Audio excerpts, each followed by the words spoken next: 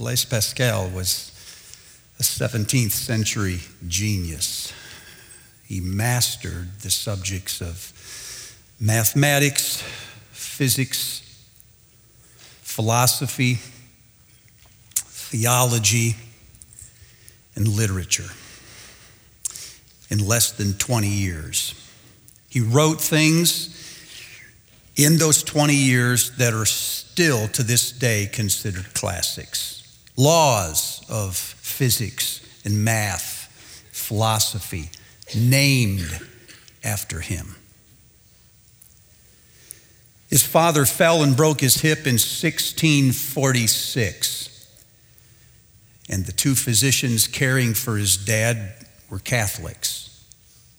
A series of conversations with Blaise, they convinced him of the Catholic faith, Catholic tradition. He joined what was called the Jansenist movement in Catholicism in those days. It was a sect of Catholics that stuck close to Augustine's traditions of simplicity and humility. And he began to write things about God theologically. But in 1651, his father died, and Blaise spiraled down.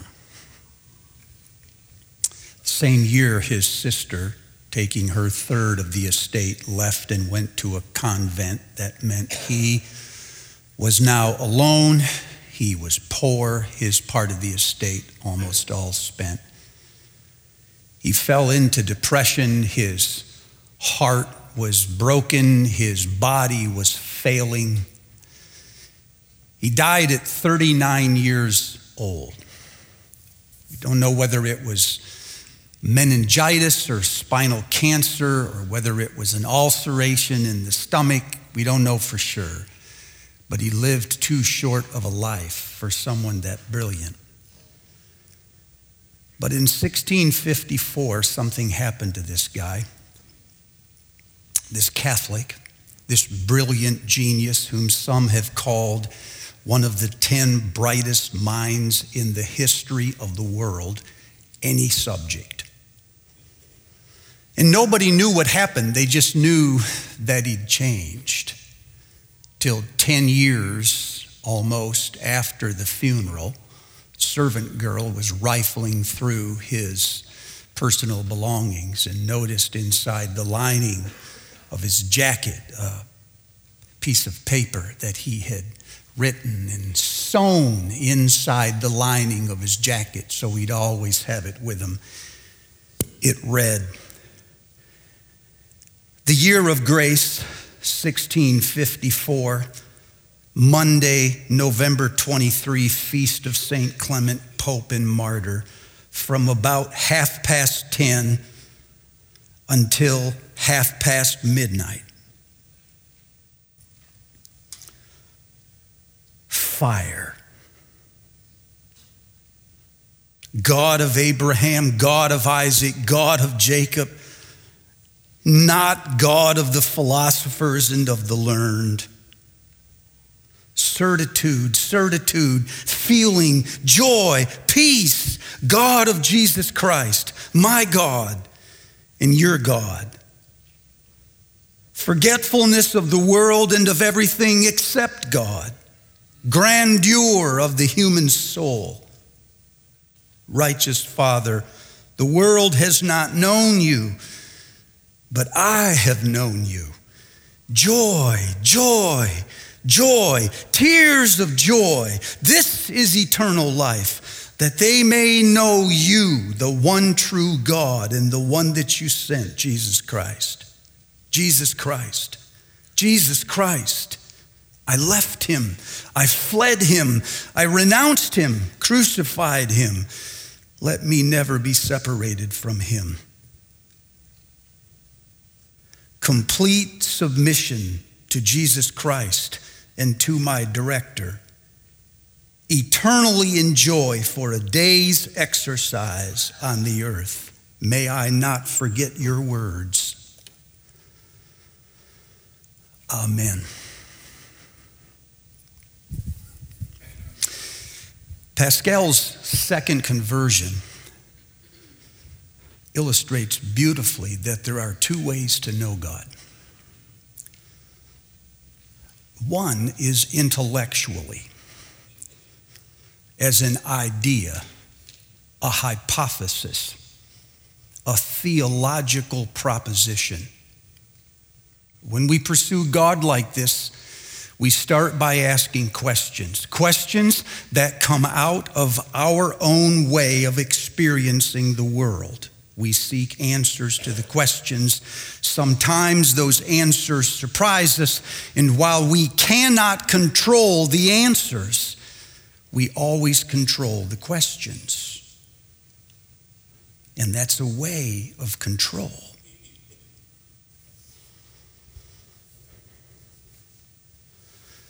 The other way of knowing God is to encounter him.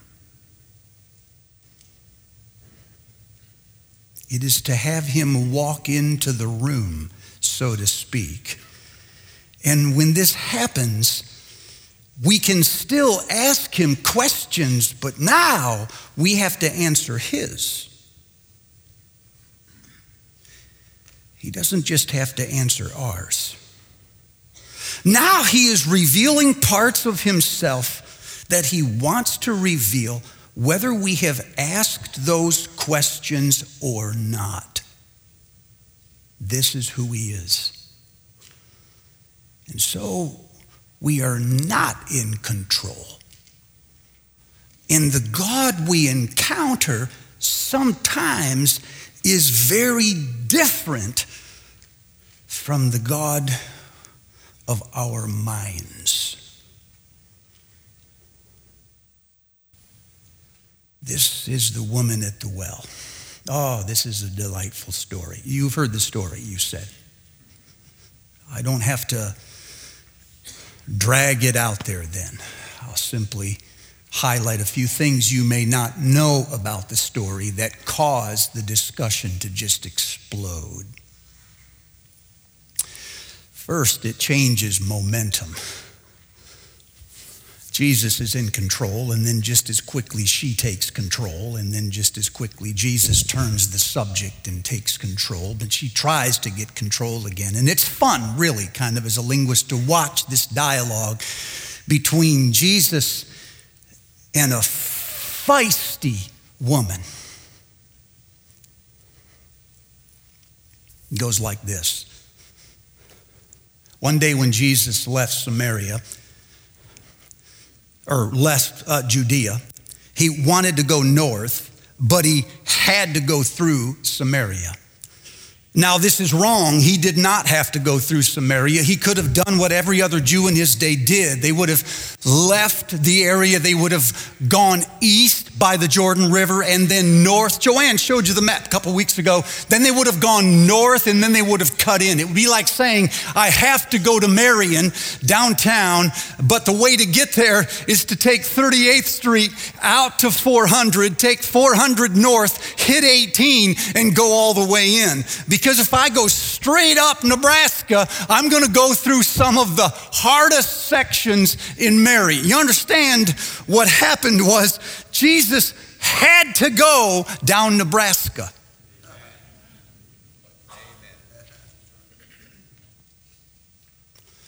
And if I'm reading the text right, he got there first. The disciples had gone in to find food. And he sat down by a well, and he waits. Pretty soon, about noon, a woman comes walking to the well. Women did all the carrying of water back then. Where the heck were the men? What kind of, all right, I digress. She stays at the proverbial 20 feet. She won't go near him. Wells are private settings. Jesus looks up and says, will you give me something to drink? Now, most women would say no. She says, you are a Jew, and I am a Samaritan woman. how is it that you ask me for a drink? For the Bible says Jews and Samaritans do not associate with one another. This is a long and storied history. In 722 BC, when the Assyrians came into northern Israel, they scattered a lot of people. They migrated foreigners into the area. It's all in 2 Kings, I think, chapter 17, 18. And the people that started to settle in this area called Samaria were what Jews considered half-breeds. They were idol worshipers. They worshiped Yahweh, the same God Jews did, but they also worshiped other gods. And so there's this long rivalry between Jews and Samaritans. They hate each other. You don't know of a rivalry in America today as intense as that rivalry. As long as that rivalry, 750 years of fighting. You burn our temple, we sneak in at night and scatter dead bones of animals in your temple. This goes back and forth for 750 years. You are a Jew, and I am a Samaritan woman. How is it that you can ask me for a drink? Watch the conversation change. Jesus says, if you knew the gift of God and who it was who asked you, you would ask him and he would give you rivers of living water. She knows full well what he means. Living water is moving water. It's flowing water. It's water that comes from divine origins. It's water from a spring. It's water from a brook or a river. It's not water in a receptacle or in a well or a pool. It moves. Living water, said the rabbis, is water used for cleansing. Surely she knew this. She said, sir, you have nothing to draw with and the well's deep. Are you greater than our father Jacob who gave us this well? He drank from it himself, as did his sons, and he also watered his herds. Jesus said, everyone who drinks from this water will thirst again. But everyone who drinks from the water I give him will never thirst. In fact, it will become inside of him or her a spring bubbling up into eternal life, infecting everything about them. She says, give me this water so I don't have to keep coming back here. Watch the conversation change. When it moves from prejudice to cleansing, watch the conversation change. He says, go call your husband and come back. She says, I have no husband. He says, you're right. In fact, you've had 5 husbands, and the man with whom you are now living is not your husband. Everything you've said is just right. She says, you must be a prophet. Samaritans only believed in one prophet, only one. He'd follow Moses. He'd be the Messiah. She said, you must be that guy. Tell me, why is it that you Jews say that those who worship God have to worship him on a mountain in Jerusalem? And we Samaritans say that those who worship God worship on this mountain called Gerizim. Tell me which one is right. So you don't misunderstand this. Jerusalem and Gerizim are not just mountains. They are whole theologies.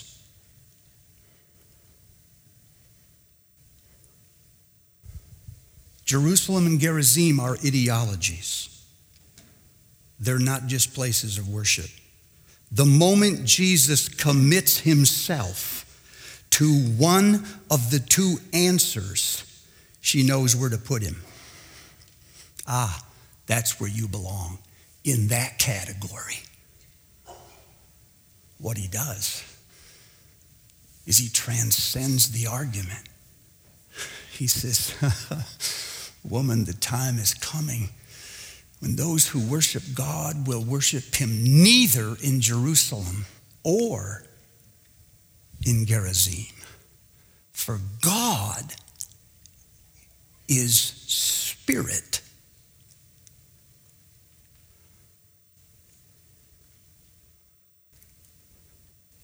And those who worship him find him in spirit and in truth.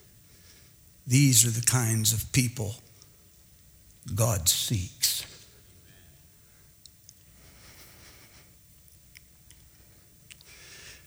Then he says,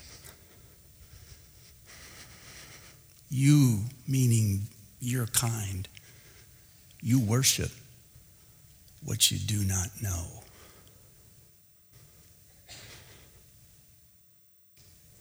I underline that phrase in my Bible because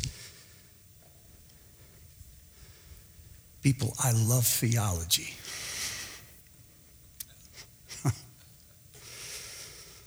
I love ideas.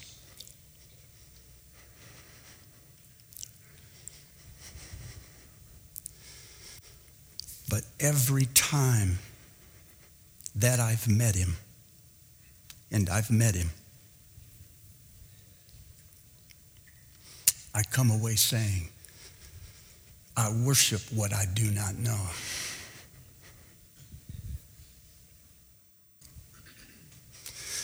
Right about the time I figure him out, he comes into my life in a powerful revelation. And I don't know him. So this has got me rereading this whole story again, asking myself, how have I put God into a box? I mean, if I hear Jesus right, he is saying, woman, worship is not defined by the categories you're using to define them. Worship is not about whether it's acceptable and unacceptable. Worship is not about orthodoxy. Every theologian in the room right now.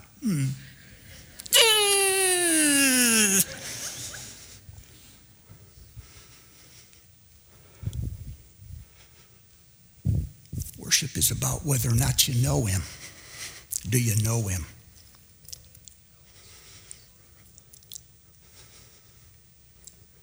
I don't want to hear about the books you read. I want to see the effect of them. Have you met him? Do you know him? So I went through the story asking myself, God, how are ways that maybe I have created systems and structures that you fit inside? And then when I meet you, it's not what I expected. I'll just point out 3 because I'm a preacher, and if there's not 3, the sermon has failed miserably. Now, this won't take long, I promise. The first one is, there comes a time when the God you go looking for finds you. Until that time, you will go off to Jerusalem or you'll go off to Gerizim. You will go wherever you need to go in order to find him, because that's how you apprehend God. But then one day, you'll come walking by and he'll be sitting by a well waiting for you to show up. And all of a sudden, the hunt is over. C.S. Lewis writes about this in his book called Miracles. He says, it is always a dreadful thing for a human being to pass from God as an idea into the living God. There comes a time, he says, when the children who've been playing at burglar hear the sound of a real footstep in the hall. What if we found him? Or worse, what if he found us? We did not intend for it to come to this. There is a moment when the God you are looking for finds you. And when he does, he is never the God you imagined. He does not fit within your ethnicity, whoever you are. He is not captive to your ideology, whatever it is. He is not a poster child for things you believe in. He defies all theological categories. When you meet him, you have no language for this. Everything in you wants to run, and yet you want to stay.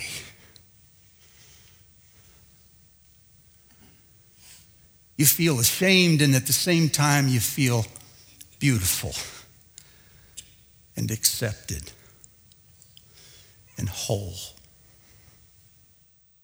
Everything is restless, and yet everything in you is peace. This is home. That's when you know he found you.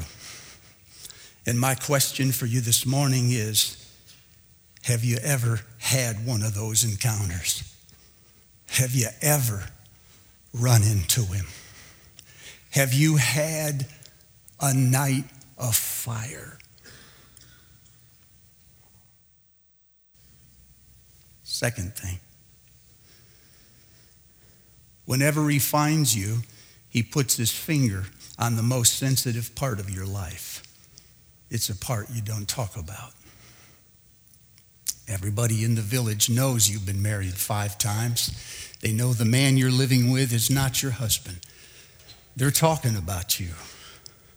That's why you went out to get water at noon. Every other woman got it early in the morning or late at night when it was cooler. But you went out at noon in the heat of the day because you didn't want to run into anybody.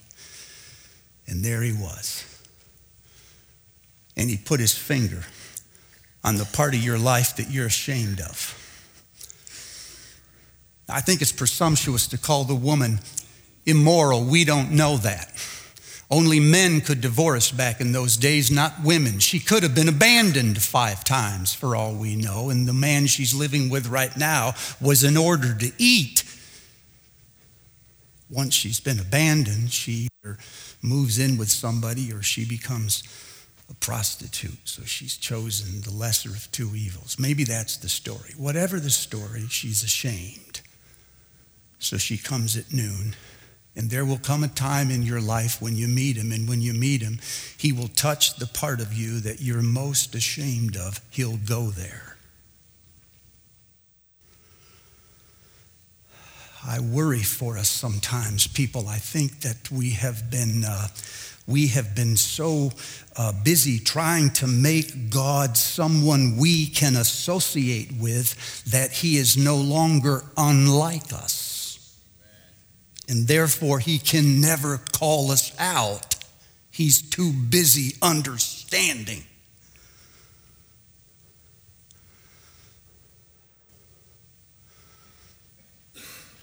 But that place in your life that God touches, he touches with living water. The reason he brings it up is so it can be cleansed. This is why you feel welcome in the moment you feel most ashamed. And you finally have the nerve to say it. It's true. And these are the words. And right when you want to draw back, he gives you living water. And third,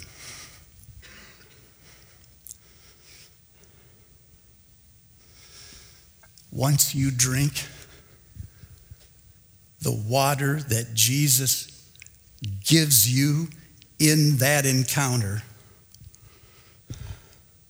it changes your whole identity. Every time. You'll be talking about this for the rest of your life. This will become a centerpiece for you.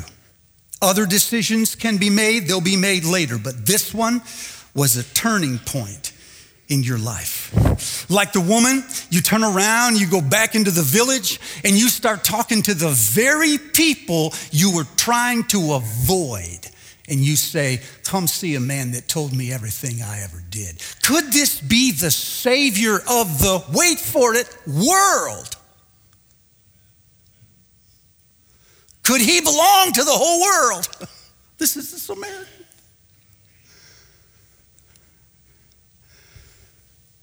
And people will listen to you because there is a power that comes out from you that is not your power. There's an anointing and a favor on your life, and your words will not fall to the ground.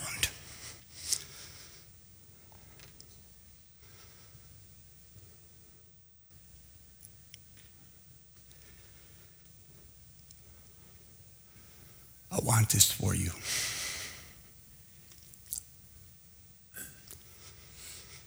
But I can't make it happen. If I tried, it'd be the work of a slave, not a son. But I want this for you. I don't know whether you're head full of theology and philosophy, or whether you know almost nothing about religion. And I don't know whether you maybe grew up in the church and you haven't done many things wrong. Your daddy'd kill you. You'd break your mama's heart. Or whether you grew up a long way from the church with almost no interest in religion, but lately you've been coming to check it out. I don't know what you've done. I don't know what you're running from. I don't know what the subject is, where if I were to meet you and bring it up, you would be highly offended. You have no business going there, preacher. But I want you to meet him. Because when you meet him, he is not who you think he is. He is so much other and so much more. And he will touch that place in your life and he will cleanse it. And when he cleanses it, he will set the rest of your life on fire.